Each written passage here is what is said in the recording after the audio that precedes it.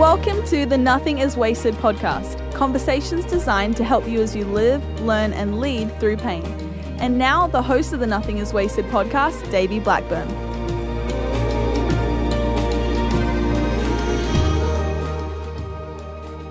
Hello, welcome to the Nothing is Wasted podcast. I'm Davey, your host. Joining me, our co-host, Aubrey. Aubrey. Hello. Today we have a conversation with Joel Manby. Yeah, this is a good one. It's fantastic. A lot of difficult things that he walked through, and I think that what you're going to see emerge in this conversation is that even the things that he was espousing, the things that he wrote about, the things that he was the expert on, he would say kind of on the inside, below the surface, he hadn't really taken those things to heart fully and allowed them to transform him from the inside out. And now he's kind of coming out with this new version of the book Love Works, talking about those things, how to not be essentially a house of cards.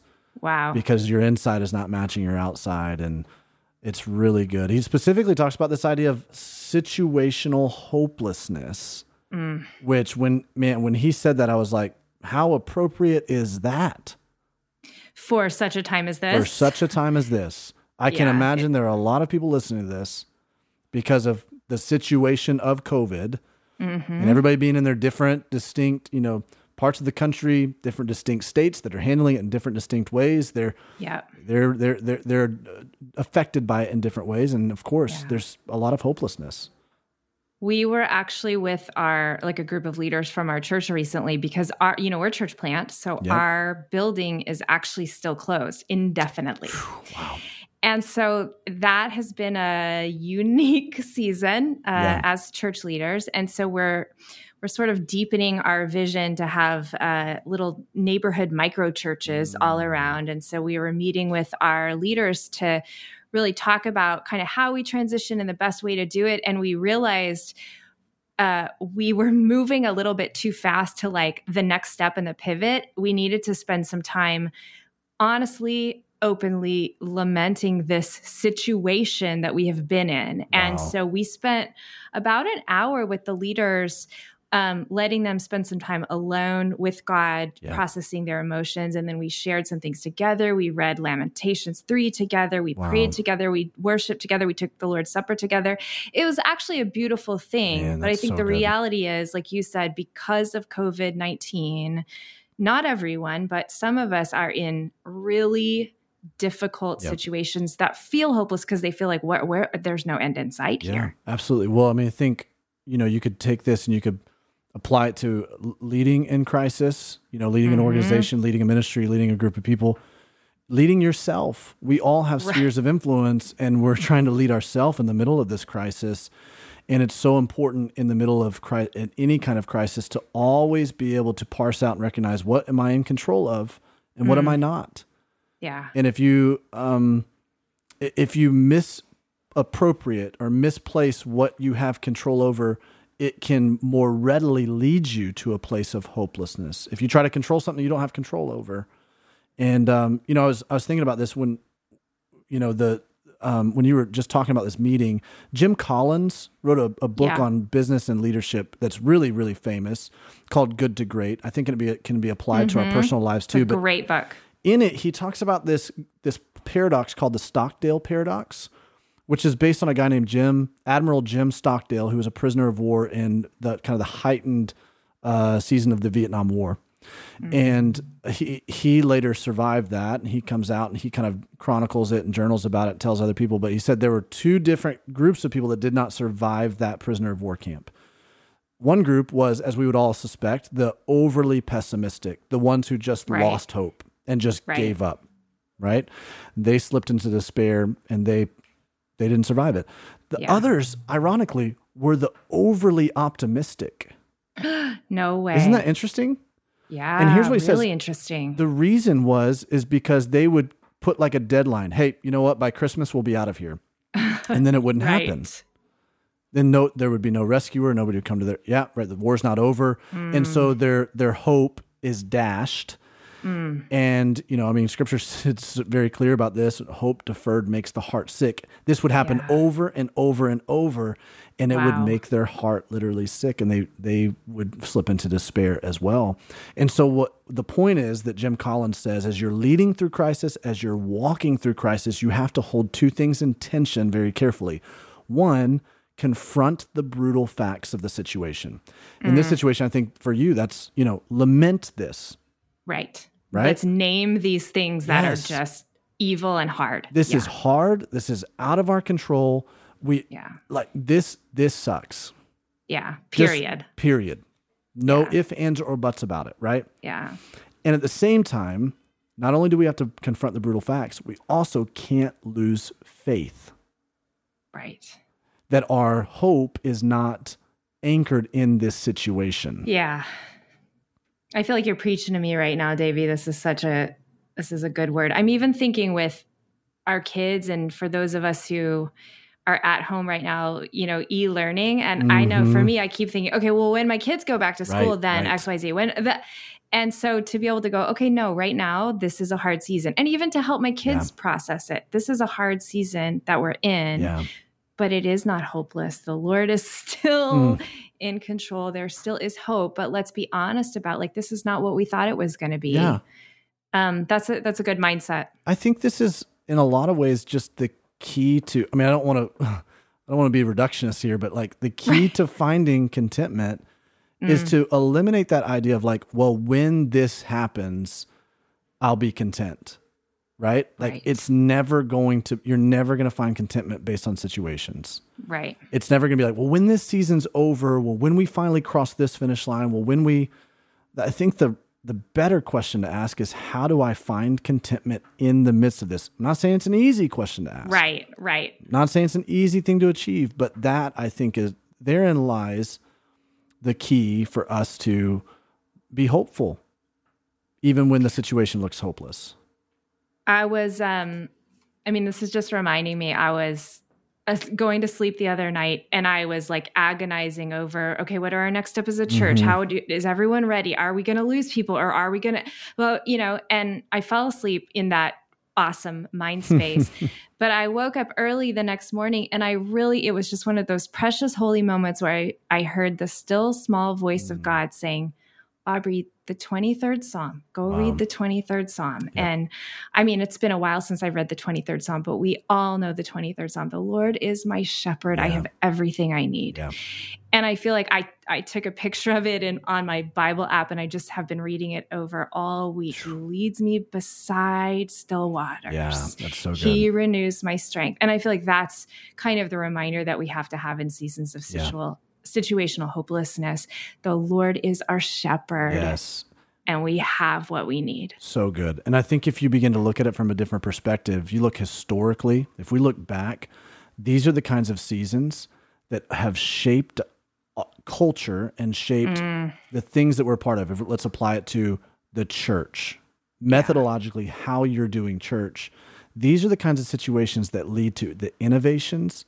You're right. That then lead to the next great awakenings and revivals. You're right. And you're right. So sometimes it's it's like a forced adjustment where we're like, wait, we can no longer do what we used to do, the conventional methods so we are forced into thinking creatively, partnering with the Holy Spirit. God, what are you trying to do in and through the church during this? Okay, let's, instead of resisting it, getting hopeless, trying to push back, let's walk in that. Yeah. And again, I don't want you to just apply this, if you're listening to this, to just think that this applies to leading an organization or management or a church or anything like that. This is for our lives personally. God's inviting us into some change. And oftentimes crisis is the very portal that he uses to distribute that invitation. Yeah, that's right. That's where the Holy Spirit is at work. That's a good reminder, Davey. Thank you for that. That's actually one of the things that Joel talks about with you, is how some of the changes that he went through were really the ones where the Lord did some powerful redemptive work in his life. So I think it's a good time to go ahead and listen to your conversation with Joel Manby.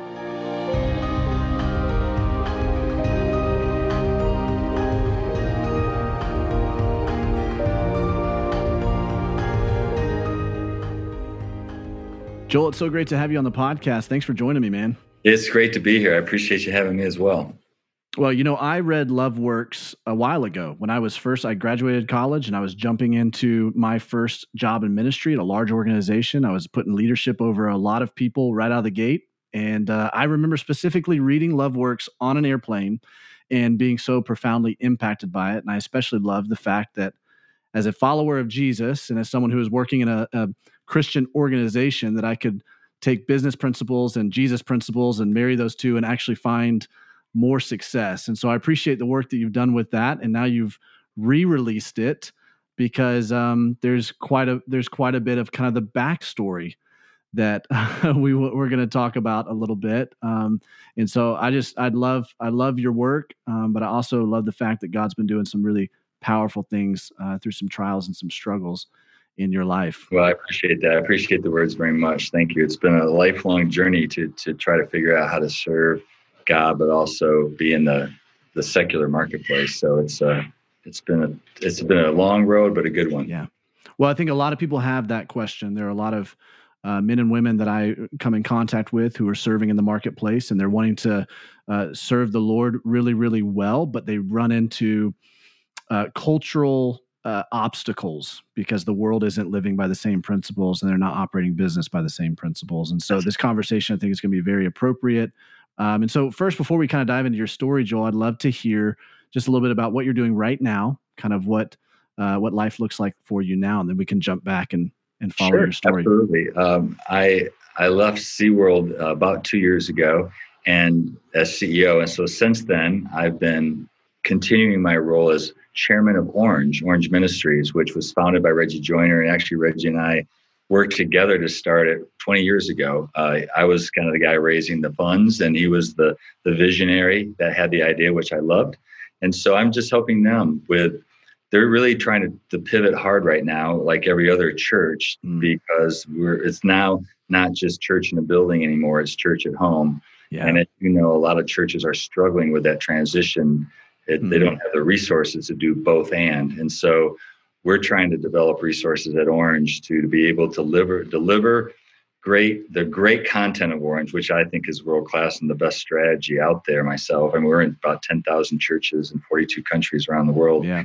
And if we can deliver that technically into the home and solve both the in-home and in-church dynamic affordably for churches, then I think we serve their mission better because as you know, or may know, only about half the people now who profess to be Christians actually go into a church building. Yeah. So to be able to touch them and affect their lives, you got to be able to deliver great Christian content into the home. Yeah.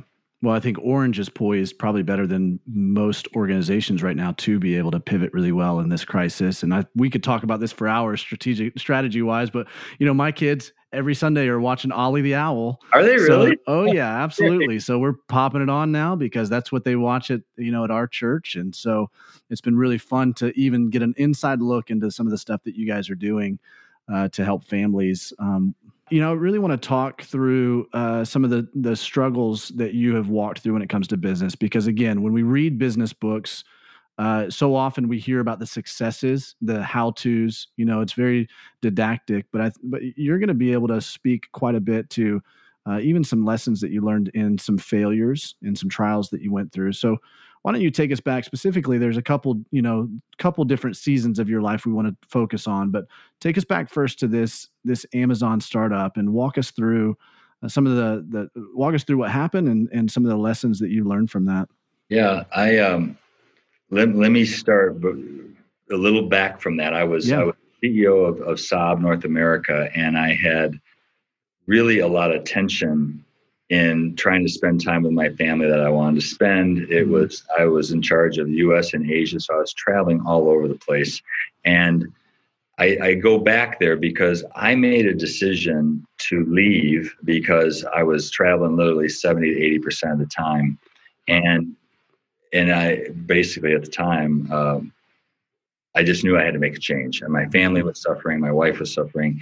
And I say that because I tried to solve that situation, and I went into a situation that was even worse. And the reason I say that to your listeners is so many times we we get into a tense situation or a situation that's not what we want it to be.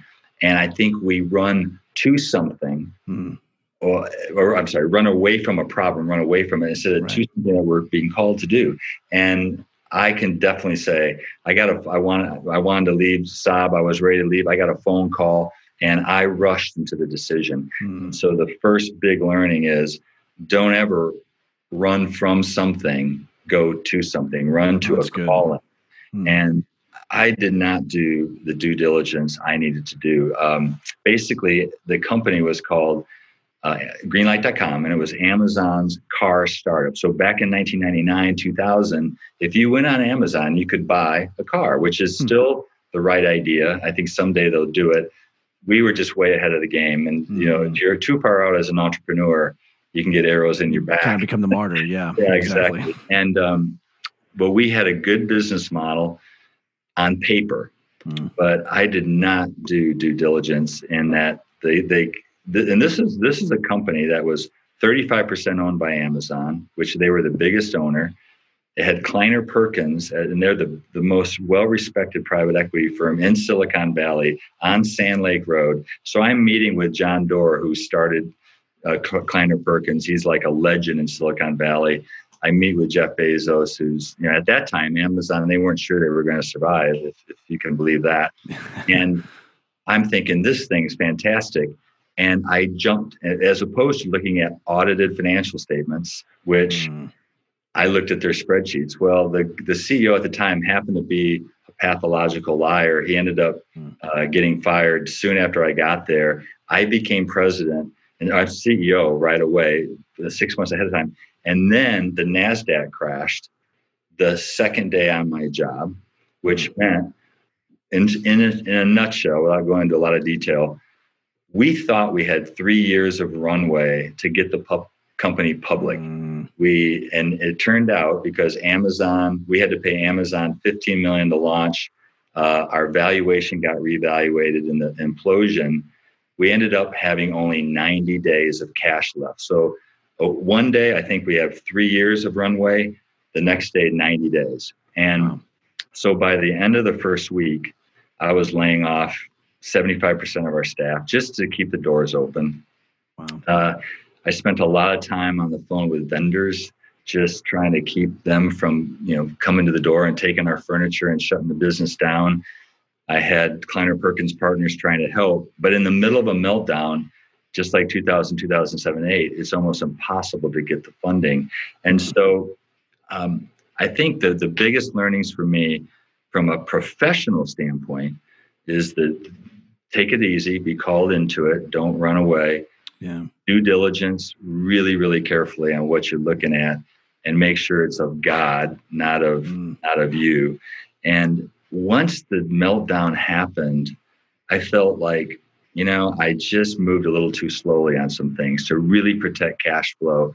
But from a business standpoint, those were the big learnings. From the personal standpoint, again, I made a wrong decision. I didn't solve the issue. So instead of giving my family what they really needed, I went right into another fire cooker. Yeah, I was going to say. Not only that, they had moved to California because we were living in Atlanta, and then it went to California. And the hours, literally 20 hours a day, kind of 7 days a week kind of thing. And I was so driven not to fail, so driven to not let this thing under my leadership go down, that I did sacrifice everything else from a time standpoint. And so instead of the relationship getting better, it actually got worse, because not only am I not working with the family, I'm working at Amazon. They had moved away from what they knew and what they loved in Atlanta.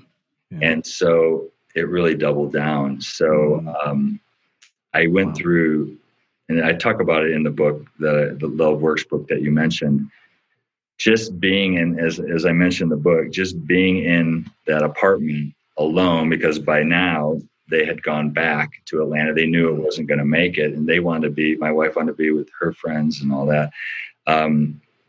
I just had this wine bottle going through it. I definitely drank too much. I definitely coped the pain of it all through just deadening the pain, basically.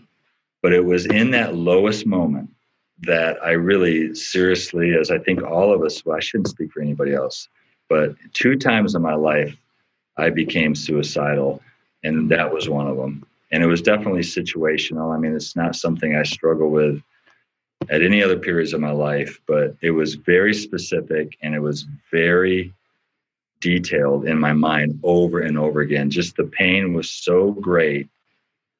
What can I do to not have this pain anymore? And in my mind, when you're depressed and stressed and probably sharing too much of my favorite beverages, you get into a state where that actually starts to look good, and it's a very unhealthy state. Yeah. And if just to finish out what happened, basically, probably, I don't want to say I was prepared to take action on that thought, but I was at the lowest point. That's when Jack Herschen called from Herschen Entertainment. And that's what led me to the theme park world. And he pulled me out of the auto world. That's why I switched from autos to theme parks. And he literally pulled me out. That was definitely a God thing. Wow. And he said, I want you to be CEO and chairman of Herschen. And he had been the only chairman for 50 years. Wow. And he said, let's pray about it. And this is too unbelievable to be true. He said, how much do you need to pay your bills? Because I can't pay you what a CEO makes because you're going to be a chairman. And I gave him a figure that was a lot lower than what I was making. And he said, well, that's $20,000 more than I can pay. So let's pray about it. And so we prayed about it. And literally the next day I got a phone call from a search person asking me to be on the board of another company for $20,000 a year. I mean, it was, wow. I've never had that kind of thing happen before. Wow. So I say that in the story to your listeners that, in the very bottom pit where I thought I couldn't keep going, Jack called, took me to Herschen, and the next 15 years were unbelievable. Wow. Well, that Herschen call from Jack was, that right there. When I sit and listen to this story, I go, that was that call from God that you were looking for years earlier. Right.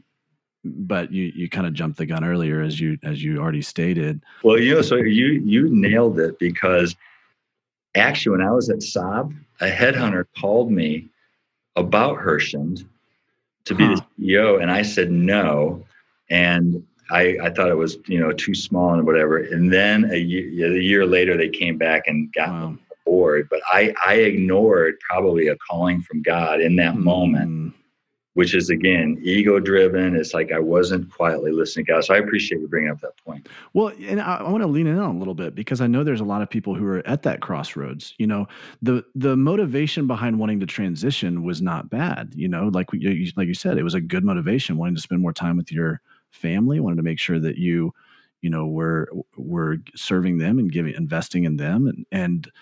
And yet I feel like there's a lot of people who may find themselves in that situation, like, just as you said, I want to get out of something, and so they run away from it.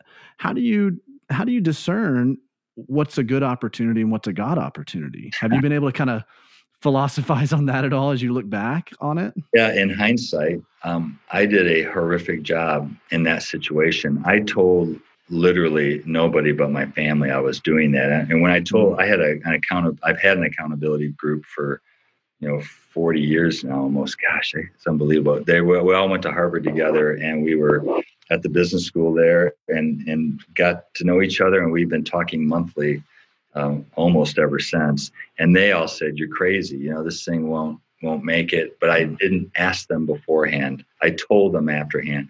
And it's so wise of you to ask that question, because I think the answer today would be, I think there's 3 types of God's will.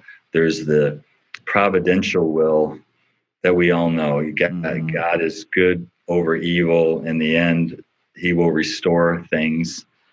And then there's the biblical rules and laws that, if it violates those, then we know it's not of God. The really hard one is the last one, which is are your skills being used for God's benefit or your benefit? Wow. And I think that's all about the yardsticks we use. And Wow. I don't know how I'm going to sound here, but it doesn't matter. What Western society, I have learned over the years, and I think very differently now as a 60-year-old than as a 40-year-old. I was way too driven about what people thought of maybe what I was doing or was it successful, and way too driven by the money, because I grew up very poor. My dad was a failed entrepreneur. He lost his job as a factory worker. And all I remember as a child, not all, but a lot of what I remembered is the fighting in my family over money.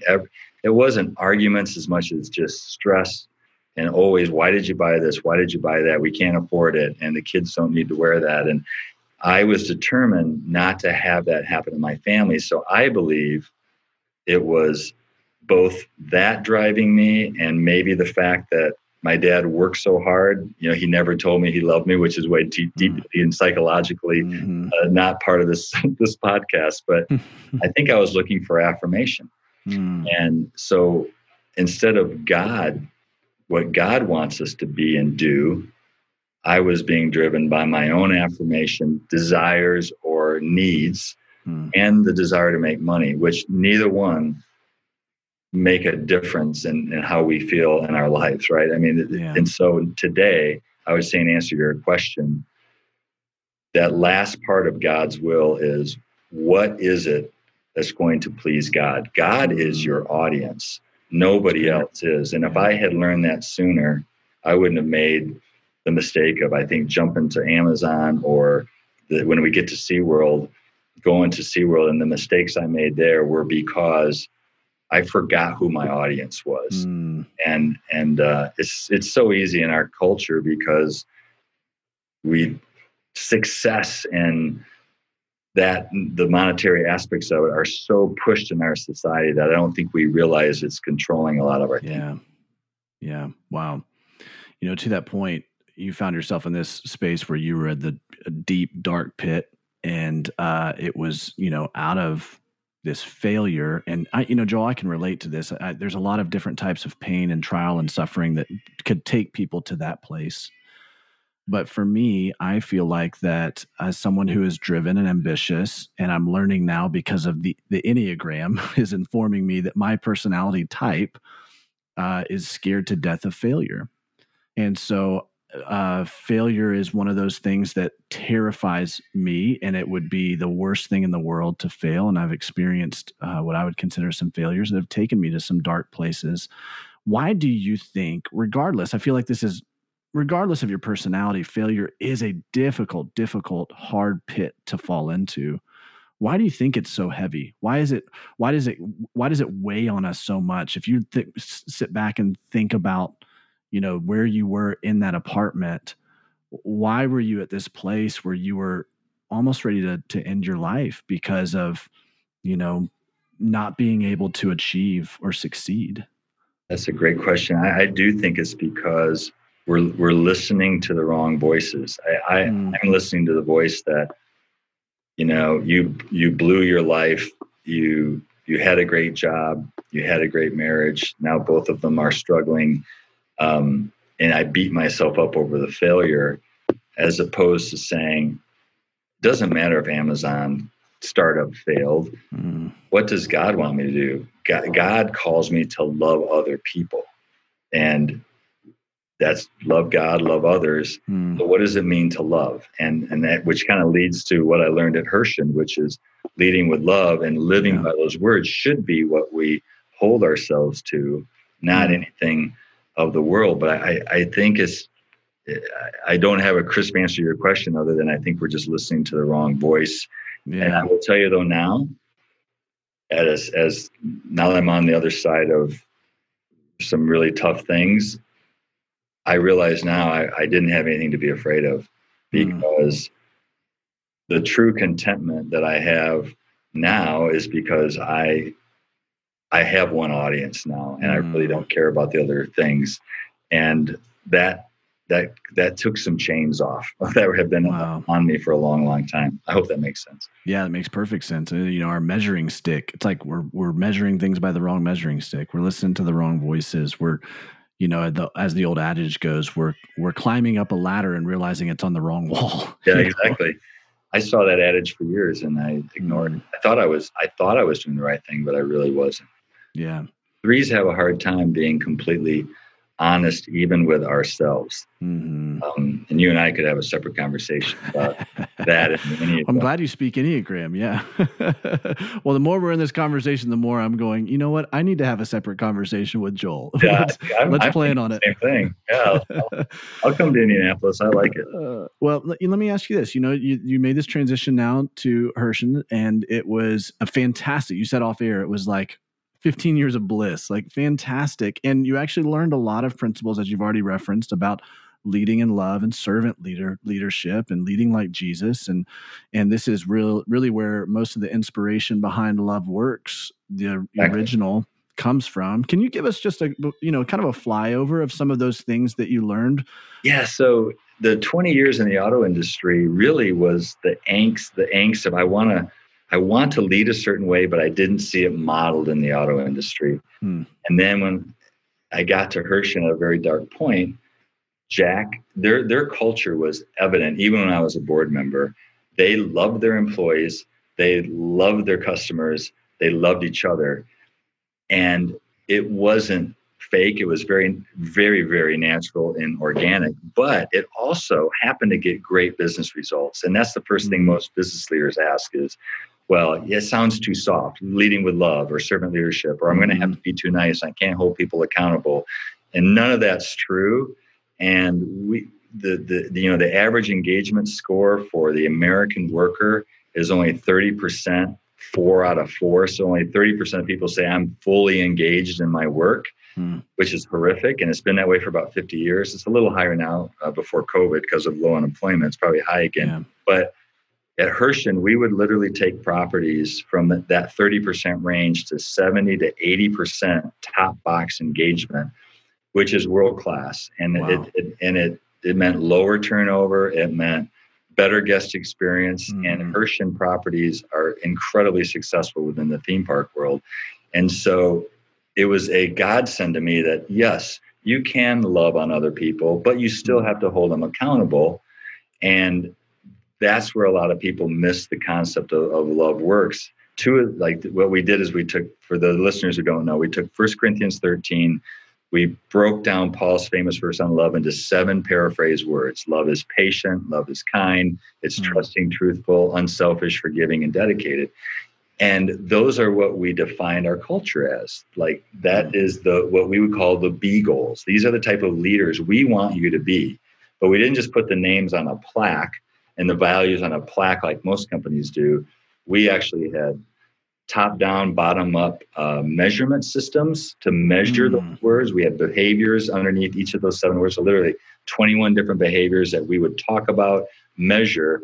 We all had our do goals. We still had to have attendance and profit and growth and all that, like every company has. But more than any other institution I've ever seen, Hershen focused on the B goals just as much as the do goals. And we would have monthly reviews, just like financial reviews, and annual reviews about our culture and our employee scores and guest scores. So it was everything that I had always thought. And Jack's assignment to me was take this culture that's organic and then put a vernacular to it. And that's what Love Works, the book, is all about. And, for those who have a desire, at least it'll give them enough of an outline of how to go about doing it within their business. And I enjoyed really every moment that I was there. And that's the biggest thing I learned is just that those wonderful values of God's number one commandment can create a great institution and a great business. Wow.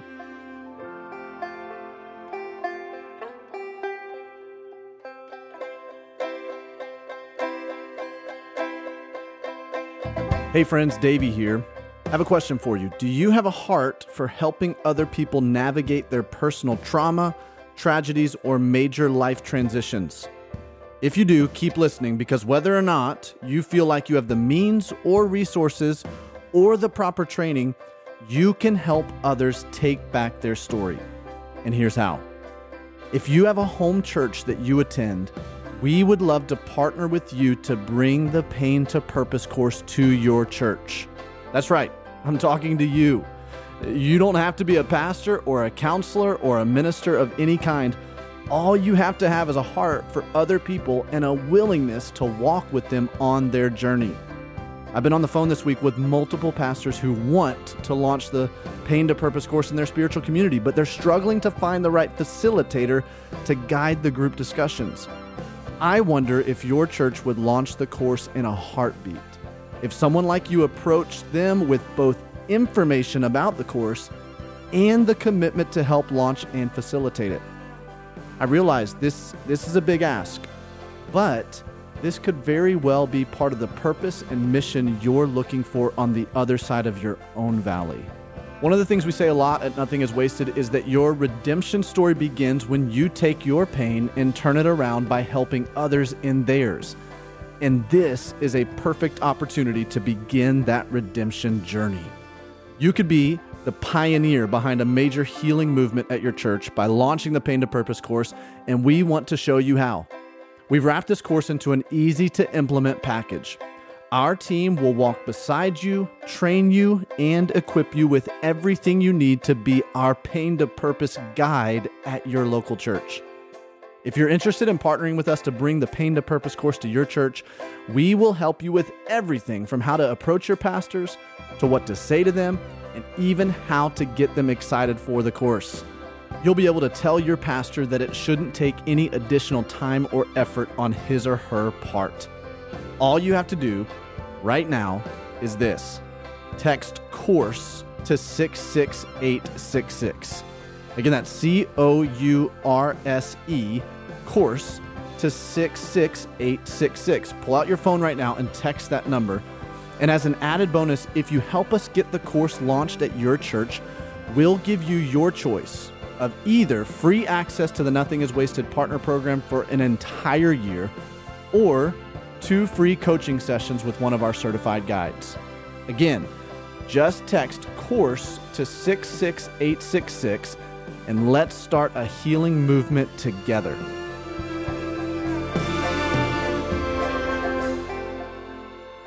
I have no idea. I don't know if I'm like opening up a rat's nest with this right now, but I just felt a question kind of prompt in me. But there's a tension that many people are managing, both men and women, when it comes to business or career and family. Did you guys see at Hershen that? Let me ask it this way: How did you see that culture help men and women to win, both in career and family? And is that possible? You know, because we started this conversation with the tension that you were feeling between this, like traveling all the time and wanting to spend time with your family and having to make a decision to sacrifice one or the other, or as like Andy Stanley says, choosing to cheat one or the other. Were there some principles that were espoused there at Hershen that really helped employees and leaders and executives to win in both their career and their family? Yeah. If so, what would those principles be? The answer is yes. They were incredibly gifted at it. It starts at the top, right? It starts with the board, the CEO, the president, chief operating officer. If they don't support it, it's not going to happen. And it's not just an issue. What I would say to your listeners, it's not just an issue of the heart. It's one thing to say, we all support family. We want to put family first. But it's how we react when the crisis arises, or that project's due and that family member, mom just died and has to go to Michigan or wherever to be with them.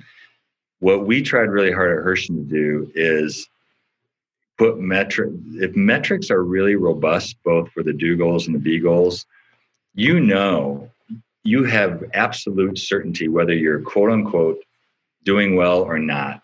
Yeah. What happens in the just human nature is because we want to please, and you're not sure if you're failing or succeeding because there's not robust systems and processes, and you don't know how you're doing, or you tend to cheat your family to be at work. Whereas if it's really clear, then because 80 to 90% of the people are succeeding, maybe there's 5 or 10% that aren't And as long as those people know it, you can still let them go be with their family, but you have to have discussions with them at certain times. So it's really not stern, but robust measurement that helps create that freedom to people to do whatever they need to do because we trust them to do what's best for the enterprise. Yeah, that's really great. And coming down to making those really hard decisions, like what you said, when there's a project or an opportunity comes up, where it's like, ooh, I want to jump on that, but it's going to cut into the time that I've already allocated or committed to my family, and being able to create a culture that allows your employees and your leaders to be able to put their family as a priority over those things. Can I add one more point? Yeah, I would love for you to. Because if for you to get promoted within Hershey or SeaWorld when I was there, you had to score really high on the do goals and the be goals. If you were one or the other, you had work to do, and only the senior leaders had to do well at both. Well, to be graded well on the B goals, you have to be family oriented and supportive. And if you're not going to get promoted. So by default, the people at the very top tended to have that balance, which makes it all work, because then we all felt like family. We also had a foundation in place that would help families in need, especially this was before, universal, the Obamacare, kind of more universal health care. We would give our seasonal workers stipends to pay for their health care, even when it wasn't required, through this foundation. So all of that creates a spiral up of a family feeling that we're going to cover for each other when things aren't right. And it takes, for those listening, it takes 3 years. When I said we took numbers from 30 to 80%, it takes processes and time, and on average about 3 years to get there. So no one can expect a miracle for it to happen. Wow. Well, let's kind of move to, after this 15 years are up, did you go directly from Hershey to SeaWorld, or what? I did. Okay. I had come to, I actually didn't want to leave. I was recruited from Hershey to SeaWorld. I knew the CEO at SeaWorld that had just gotten fired. He was actually a friend of mine, because in the industry, we kind of know each other. Right. And, he calls me and says, "You're the right guy for the job. They're going to call you, the recruiter, and you need to go for this." And I think, again, I maybe missed a stop sign. And you would think I would learn, right? But I wanted to make LoveWorks as a principal work in a public company. That's what I really wanted to do.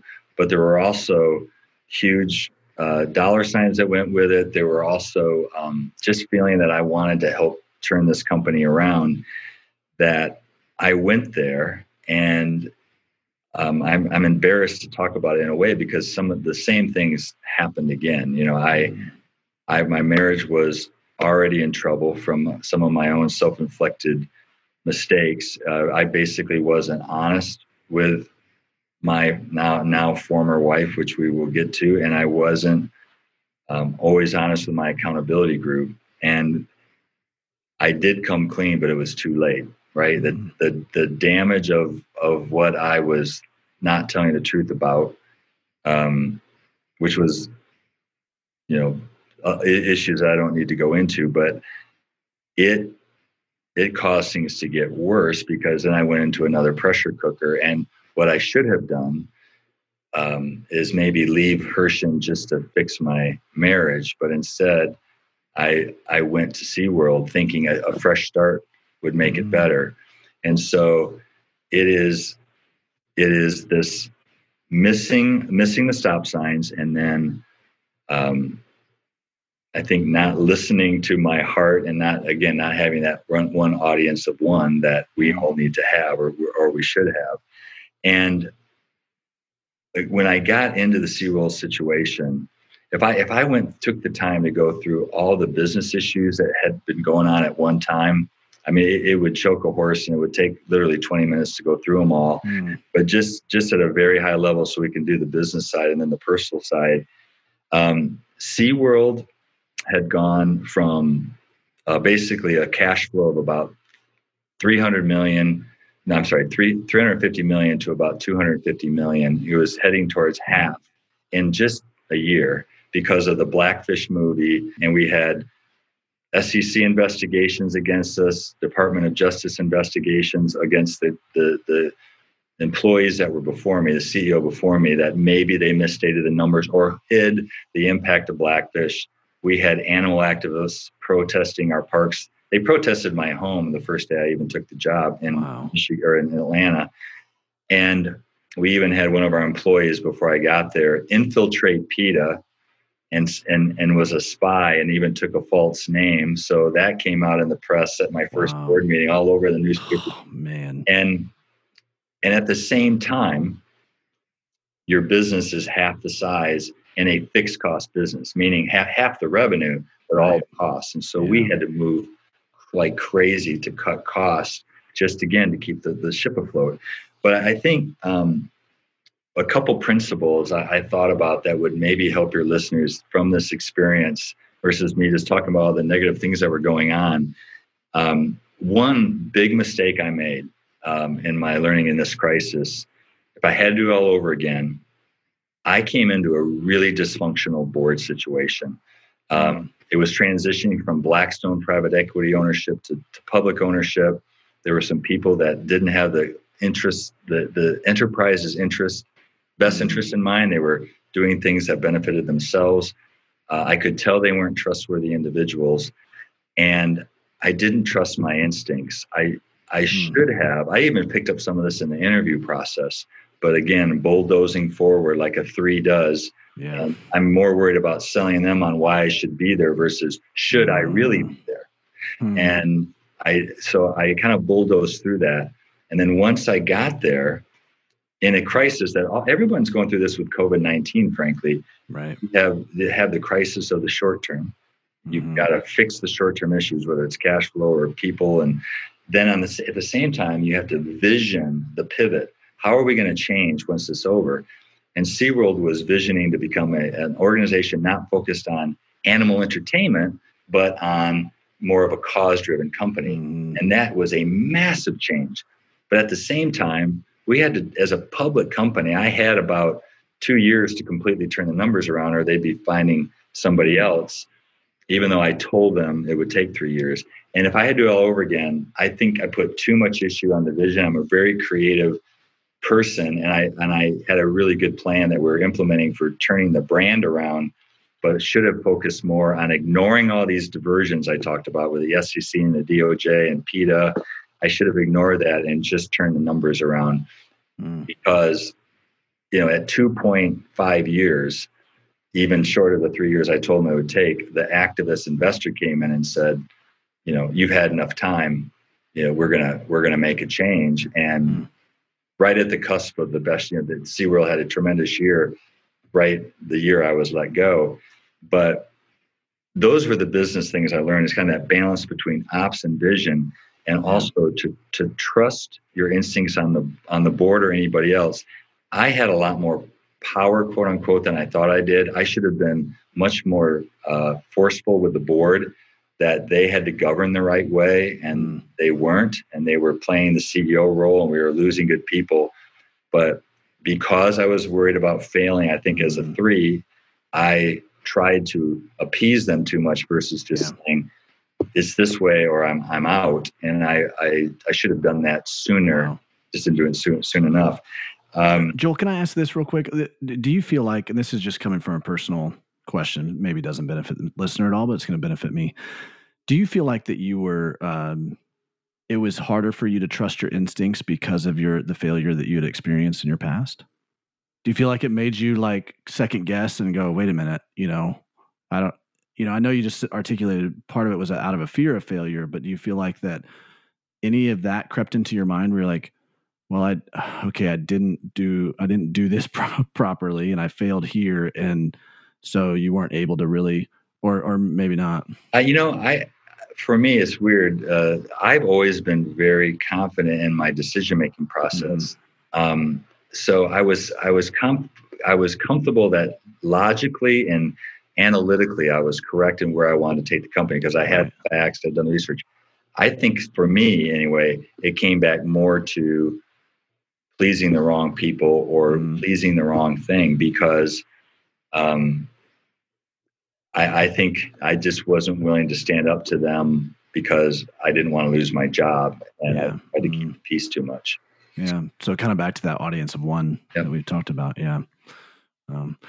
Okay. So I don't know if you were about to transition and kind of talk about then personally what happened out of this crisis. This is where it gets a little tougher for me because I, again, took the job trying to make some changes in my own marriage.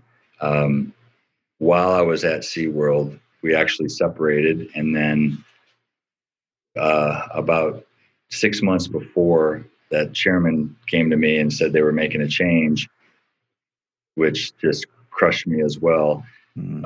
We had divorced and lost my job within 6 months of each other. And so I remember the morning, I think the morning after I was let go from SeaWorld, I've woken up every day at like 6 o'clock, not like clockwork, because I've always worked. I was never without a job. I had never been let go. I always was kind of one thing to the next, usually promoted or whatever. And now I hit the snooze probably 6 or 7 times, 9-minute intervals. And just Sarah Bareilles would pop up. I love the way she sings Goodbye Yellow Brick Road, Elton John song. And I would hear that over and over again. And I remember thinking, I have absolutely no reason to get up. And it just, the darkness just started coming again. And it was this time around, I went through the same kind of thing of some substance abuse and not taking care of myself that kind of led to all this. But this time, what was different is I had a really good psychologist kind of helping me weave through this to understand the root of where it came from. And that's where I finally realized that, it's partly the experience with my father, partly the experience with being a 3, and partly my fear of failure and losing money, that I needed to focus all of my energy on loving other people. And as much as the Hershon time, that's where my mind was. It was always about leading other people. I never myself really understood that everything I feel about myself and how I feel about myself comes from consistent behavior with those words of love. And if to set it in another way, the B goals in our life are the only thing that really will bring us contentment. It's the only thing that will really bring us joy and peace with God. It's the only thing that will draw us to Him. Because if it's a do goal, if it's about, for your show having a lot of likes and a lot of listeners, and boy, I want to have this much revenue, it'll end up, you'll end up failing because it'll never be enough. It will never be good enough. Whereas you can control your character. You can control whether you do the right thing or the wrong thing, and do you love other people, because that's what God's called us to do. Unfortunately for me, truthfulness and trustworthiness, which are 2 of the words of love, I didn't honor those. And I hate to say that about myself. And there's been a lot of days that I still regret what I did. I wish it hadn't happened. It's the biggest regret of my life. And I want to say it to everybody else, losing my marriage and losing all that was a huge regret. And if I had just said to myself that the B goals is all I need to worry about, and God called us to love. So not only love your leadership, but love your family. And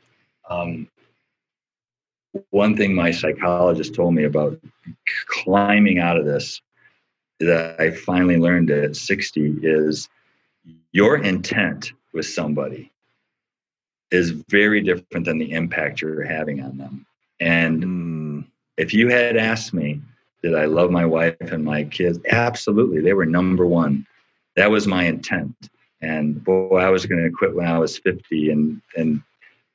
But my impact on them was they were always second choice. They were always getting the leftovers. I was tired when I got home, and I didn't, I had a good relationship with my kids, but probably not deep enough. And that is something that I finally learned and I have poured into my children, and our relationship is very strong. And I can tell you, I've come through the other side.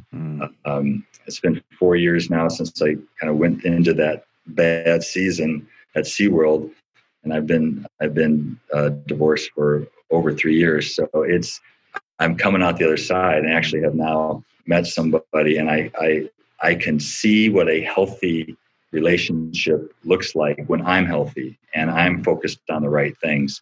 And so ultimately it's about the B goals, and it's about being consistent with those that brings us character, brings us fulfillment. And I mean, that's at a high level.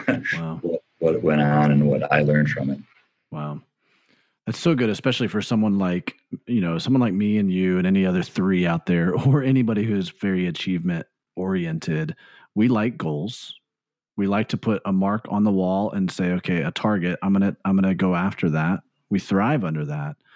But as you've said, our do goals are going to, if we just strive after that, we're going to be way out of balance, and it's going to lead us to an unsatisfying and unfulfilled and empty life, right? What Jesus says, what good does it do for a man to gain the whole world and yet lose his soul? Yep. And so I love this perspective of B goals. I'm kind of writing this down going, I need to create a list of B goals for me. Yep. that really focus on how I love the people around me rather than how I lead them. Such a subtle difference there, but it is a difference. The leading versus loving. That's so, wow. That's so good. It's also, most people don't have B goals. Most people have do goals. If you ask them what their goals are, they're going to rip off a lot of things that aren't B goals. Yep. And at Hershen, finally in my life, and this is why I'm so passionate about Love Works and the concept, and why I write about it, speak about it. It's all I do other than Orange right now, is because I know that's what brings contentment. And I think it's what Jesus wants. He said, what's the number one commandment? It summarizes everything else. It's love God and love your neighbor as yourself, which is a very high standard. And he also said later to love your enemy, which is an even higher standard that is very difficult to do. And yet, in the end of the day, all of us think more about our do goals and our B goals. And what I didn't do successfully is when a B goal violation happened, you just gotta correct it immediately. And I just waited too long. And again, even that was driven out of fear of failure. I knew if I was completely honest about some of the things I was or did during that very bad period, it may cost me my marriage. And so that's part of that cycle of truthfulness. And I can't say it enough to people. If telling the truth at any level on anything is always the right answer. There is nothing good that comes out of even a white lie or a big one. And I know that sounds obvious maybe to people, but it is tough in the moment to when you're not healthy for a variety of reasons to make the right decisions all the time. Yeah, it sounds obvious because there are a lot of people. I'm going to go back to Enneagram language. Sorry about this, but there are a lot of people, and especially other personality types, who are very black and white.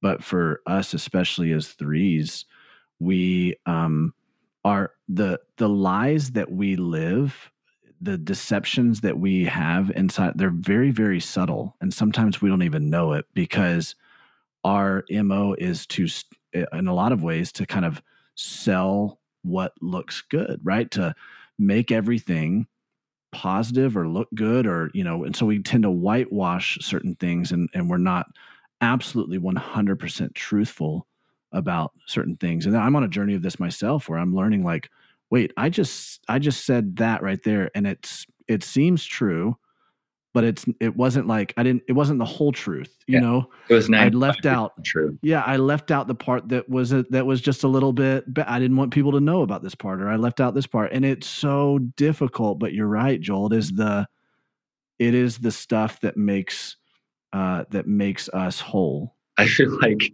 I want to reach across the wires and give you a hug because I know exactly how you feel. Yeah. And here's the saving grace for everybody listening. Everyone on this call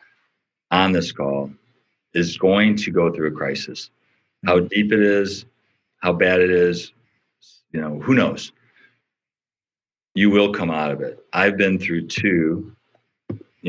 Why I didn't learn better from the first one is a whole different story, but I came out of both, and I came out even better. And I just implore upon people to not give up, and to focus on who do I want to be, the B goals, and be consistent to those, because that's what's going to bring contentment. And it's just, I finally have gotten to a point where, for me to share all this as a 3 is not easy. And that's why sometimes I can't find the words, because it's just hard for me to say these things as a 3. And what are people going to think of me? Obviously, they're not going to think better of me after hearing all this than before, but that's okay, because I am who I am. I made the mistakes I did. And now God has brought me to a point where I'm a better person.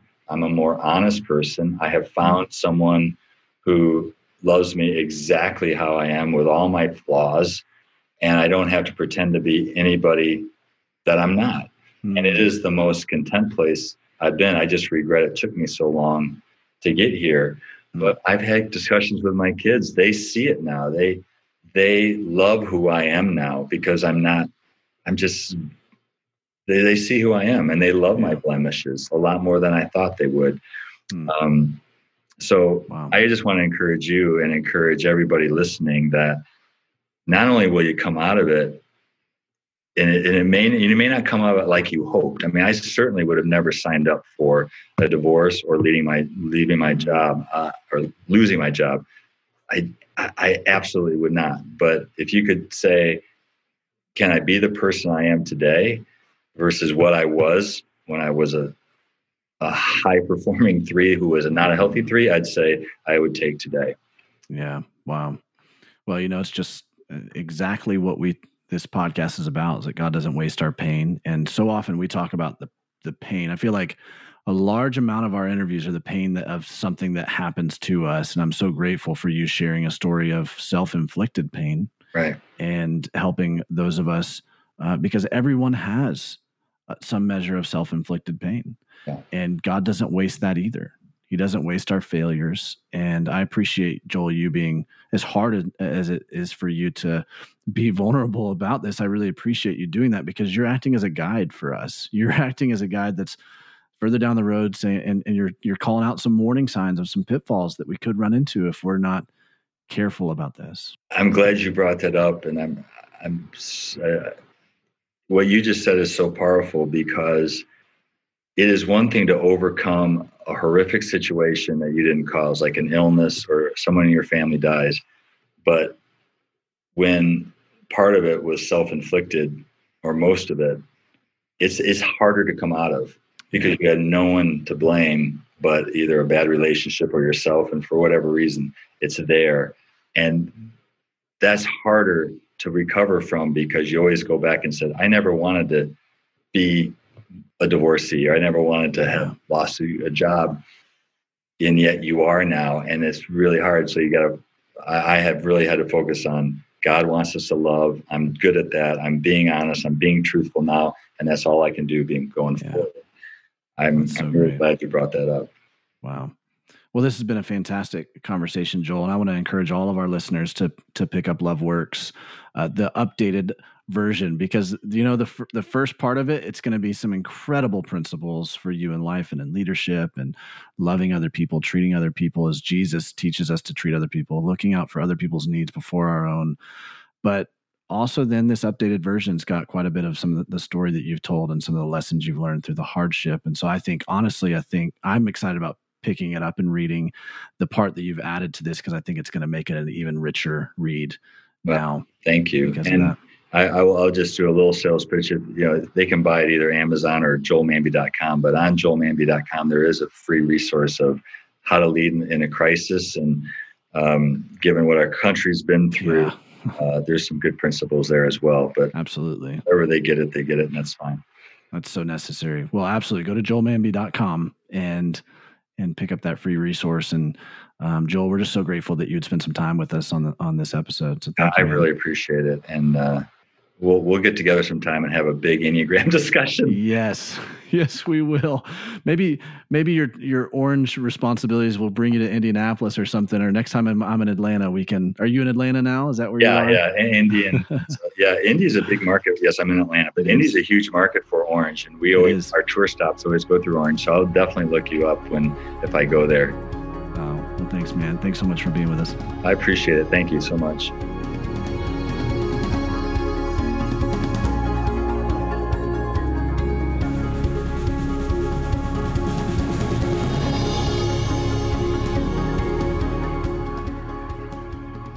That was such a good conversation you had with Joel. I really appreciate his honesty and his openness and his perspective on everything. He's one of those guys that, and I got off of that and I was like, man, he would be a great mentor. Oh yeah, he would. Some mentors are really great because they just executed everything in life really well. But then some mentors are really great because they've got a story and they've got some failures and they're like, hey, let me kind of help you along the path so you don't have to experience the things that I have. Yeah, I feel like you two have a lot of similarities too, so he'd be a great guy for you to keep connecting to. Yeah. I want to read a review from a listener. It's a really powerful one, kind of a long one, but I'm going to read the whole thing. I can't thank you enough for allowing God to use your journey of pain and suffering to minister to so many people, but especially myself. About 15-ish years ago, God started me on a journey of loss and laying down, rebuilding and renewing, and it has gone from one area of my life to another. The journey has been gut-wrenching at times and joyful at others. It seems like with each layer of laying down and loss, it has taken me deeper and deeper to depths I didn't know were hurting and needing healing. Wow. In the last few years, as I've been able to listen to each story, and God has used each one to somehow heal a piece of me. Some have been so personal and close to my story, and some have been nothing close to my experience, but it doesn't matter. Each one has resonated in my soul in some way to bring a piece of healing and wholeness. God has used them to encourage me, and as a tool I can point others to for encouragement and healing. If we could write our own stories, we would never be able to write the way God does to bring beauty from ashes and purpose from pain. Thank you so much for listening to God and making this platform one of hope and healing for so many. You will never know until you get to heaven all the lives that God has used you to touch because of your obedience. I just listened to your interview, Davey and Christy. This ministry you said yes to has a far-reaching platform that you would not have had without your best yes. I know you reached many lives for the kingdom through the church, but this has the potential to reach lives you never could have if you hadn't said yes to God, and I am one of them. Wow. Wow, Davey. Wow. Thank you, whoever wrote that in. That was very, very heartwarming. Man, I love that she said that at our best, we would never be able to write the kind of story that God writes. And it's so true. I just always want to encourage people. I think because I'm a writer. I love to read. I love stories. So you see metaphors and allegories and stuff. And I want to encourage people, find your metaphors, find your allegories, find the images in your own story, in your own pain journey that God is using to write and weave into redemption. It is so powerful when you see the details that he threads throughout your entire story. Yeah, the themes he weaves together. You just absolutely know there's an author. Like you cannot deny it. That's so good. That's so good. Well, speaking of stories, sometimes we're pretty good storytellers. Sometimes we're not. We're learning how to. Right. But we do that oftentimes on Instagram. We like to tell stories on Instagram. So you can follow us at Nothing Is Wasted Ministries. You can follow me at Davey Blackburn. You can follow Aubrey at Aubsamp, AUBSAMP. And we want to thank Sleeping at Last for providing all the music for the Nothing Is Wasted podcast. Thank you, Sleeping at Last. And if you need to check out any other extension of ministry that we do, you can go to nothingiswasted.com. You can check out our community groups, our coaching. And we'd love to help you in any way we can. And next week, we actually start off a new series, which I'm very excited about, an adoption series. And the first conversation that we have is with Sarah and Sam Ward. They talk about really a beautiful, but also a painful story of adoption and how God moved in really tremendous ways. Yeah. So let's go ahead and listen to part of their conversation with you.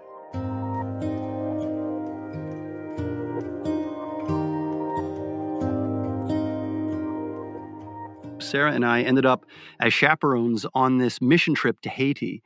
And while we were down there, we're with a group of students, and we ended up going to this orphanage. And we walked in, and there are kids lying on the floor, and they didn't even know how to play basic games like peekaboo or things like that. And both Sarah and I, like, our hearts were just gripped. Sarah wanted to bring home 3 or 4 in the suitcase, and something shifted in us at that point in time, and we knew that somehow adoption would be part of our journey. We didn't realize exactly how it would play out, and that was years later. We went through a whole infertility journey. That's a whole nother story, and then ended up in the adoption process, and we were planning on adopting from South Korea. Okay. At that time, though, we had started the program and thought everything was going really smoothly when Sam started having some health problems. And it was just what we thought was common back pain. He was 30 years old at the time. The doctor thought the same thing, but it just kept getting worse. And eventually, doctor told him, I can't manage your pain. You need to go to the ER. And it was at the ER that he was diagnosed with cancer. And it was a shock to us, of course, because we were not prepared that it was going to be that significant of a diagnosis. And at that time, then it put our adoption in jeopardy.